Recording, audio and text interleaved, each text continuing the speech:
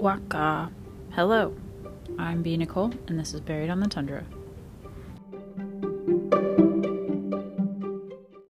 I wish to acknowledge that I record this podcast on the ancestral land of the Yupik-Chupik people. I acknowledge this is not only in thanks to the indigenous communities who have held relationships with the land for generations, but also in recognition of the historical and ongoing legacy of colonialism. Additionally, I acknowledge this as a point of reflection for all of us as we work towards dismantling colonial practices. A few things before you dive into today's episode. I will be calling the vehicle that the woman was on a ATV. That's not what it's normally called in these parts. We usually call it a four-wheeler, but because the Anchorage News had labeled it as an ATV, I just used that term. Second, this episode is really short. There are not that many details available about this case. And there are even less details about the victim. But enjoy.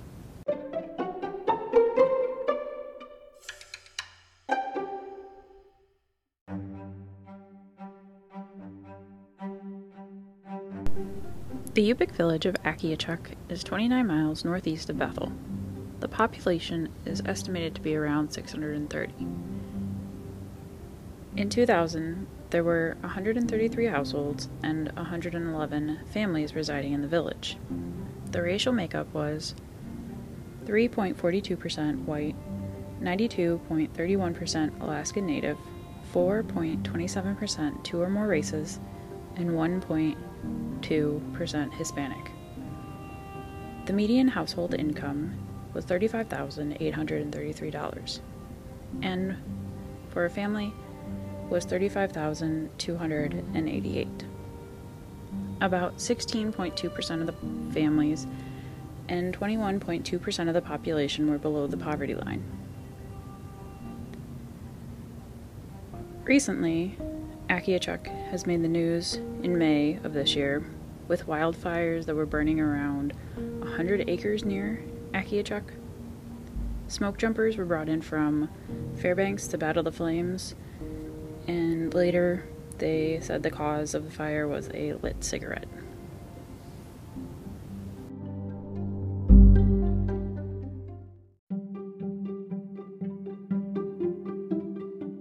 Alaska ranks 5th amongst the top 10 states with the most DUIs. In 2018, there were 29 fatalities from alcohol-impaired driving. This was 36.3% of all fatalities. From 2009 to 2018, alcohol-impaired driving fatalities increased by 25%. 3,148 people were arrested for driving while under the influence of alcohol in 2018. These stats are a little skewed because they would not include any village incidences unless their village police officer had pressed charges with the Alaska State Troopers. Some of the laws for DUIs in Alaska are: first-time offenders face at least 72 hours in prison and a fine of at least $1,500. Their driver's license is revoked for at least 90 days. For your second offense, for a DWI within 15 years of your first offense, you face at least 20 days in prison and a fine of $3,000. Your driver's license is revoked for another year. For your third offense, within 15 years of your previous convictions, you have at least 60 days in prison and a fine at minimum of $4,000. Your driver's license was revoked for 3 years. However, if the offender committed the third offense within 10 years of the previous convictions, the minimum fine is $10,000 and 120 days in prison. Your driver's license is permanently revoked, and after 10 years, the offender can request that his or her license be restored, provided that the offender has not been convicted of a crime since it was taken away.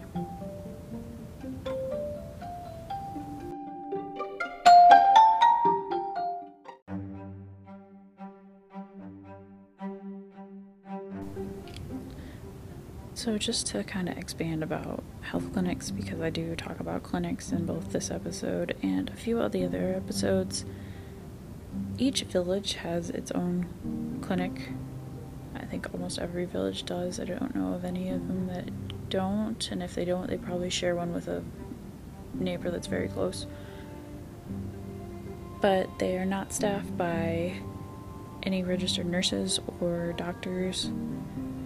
They only have health aides who are individuals who have either a high school diploma or a GED.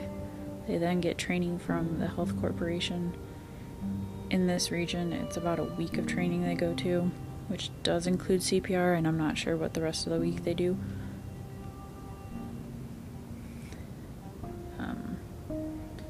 And they do get trained, I think, about one time a year with that. Now, it's not usually supplied with a lot of major equipment that you would need to use in any, like, emergency room or anything like that. They do have patient rooms. They can, they'll communicate with Bethel, if it's in this region, for medications with the doctor and to get a diagnosis for anything.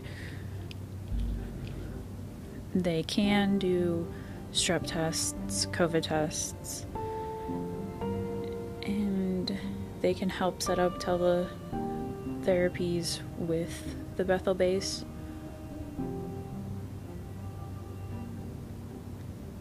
Now, they do also house any serious injuries that might happen in the village until a medevac can arrive, and they will contact the medevac.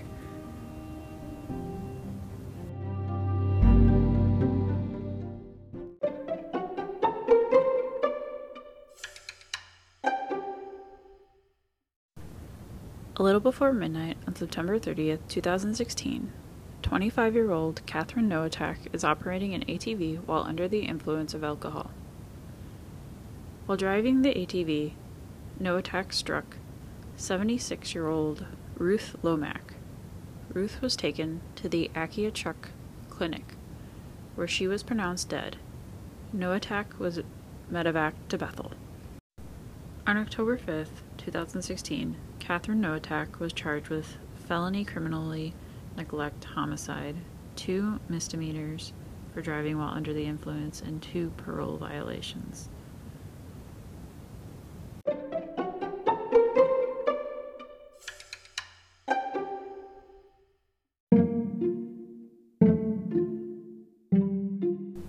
Not much could be found about Ruth Lomack while researching. I did find a photo that I believe is Ruth. It's an older black and white that I will share on the website. She was 76 years old when she died at the ATV clinic. There are some recordings from elders that have been posted to a website that I will also share that said that Ruth was a health aide. But that's about all that is available.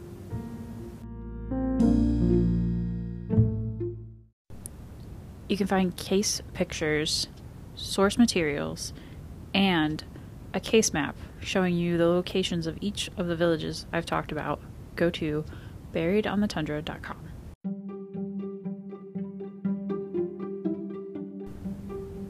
You can follow me on Facebook at Buried on the Tundra.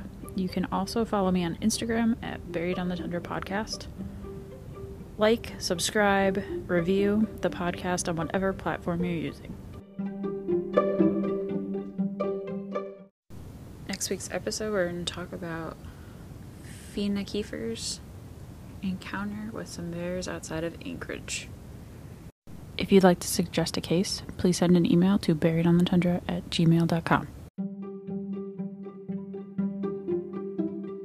Warmest wishes from the coldest state.